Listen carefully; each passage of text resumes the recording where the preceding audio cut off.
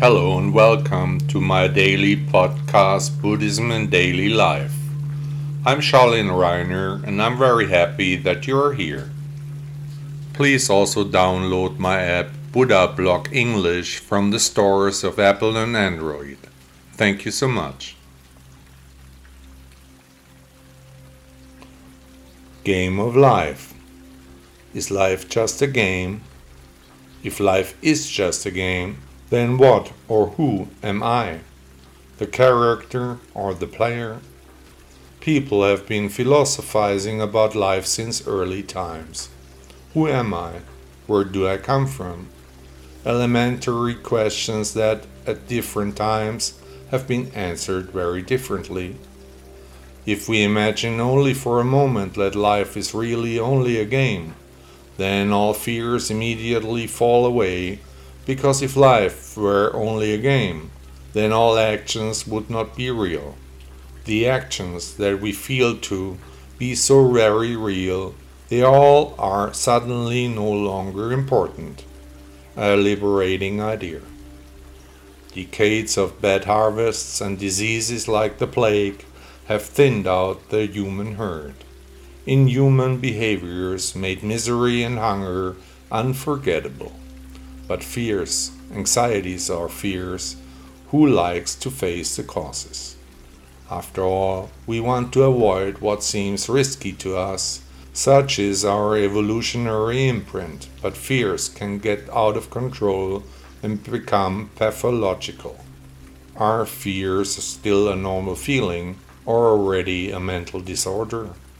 Where is the limit from which we humans go crazy, following a collective situation?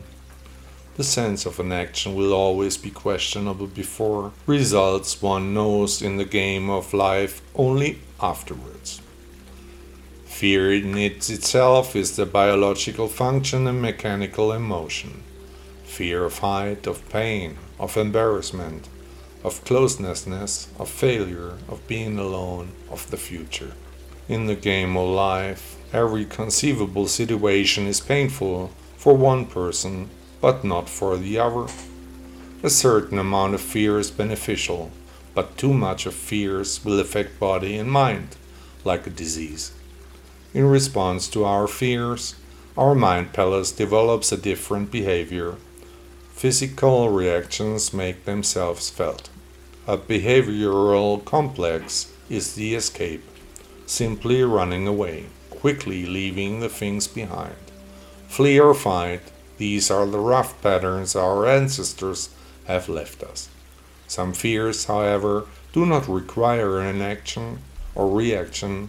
Then one must face the situation and not cowardly look away. The game of life should not be a game on hiatus. The more often we look away, the more threatening the fears appear to become. In the first step, we accept the fears. They are part of our life. Fear-inducing apprehensions do not have to gain the upper hand, but they are a part of us. Now, if life were really just a game, then the fears would be completely pointless. So if you can imagine that life is just a game, you can imagine that fears don't exist either, and incidentally are completely useless. Do you know the parlor Game of Life from the 80s? On the board, dice are used to decide on the various stages of life. The game of life from the perspective of a microcosm shows the implementation of the automaton theory of Stanislav Marcin Ulam in Conway's Game of Life. In this simulation, the state of the game field changes with each generation according to predetermined rules. An ideally infinite playing field as an independent cellular automaton with complex structures pleases those who still want to think. The way is the aim in the game of life. Albert Einstein once said, "God does not throw dice."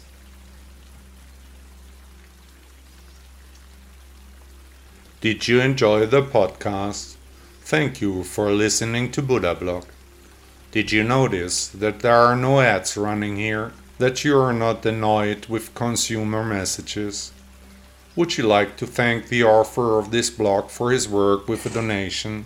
Support me. Contribute to the extensive costs of this publication.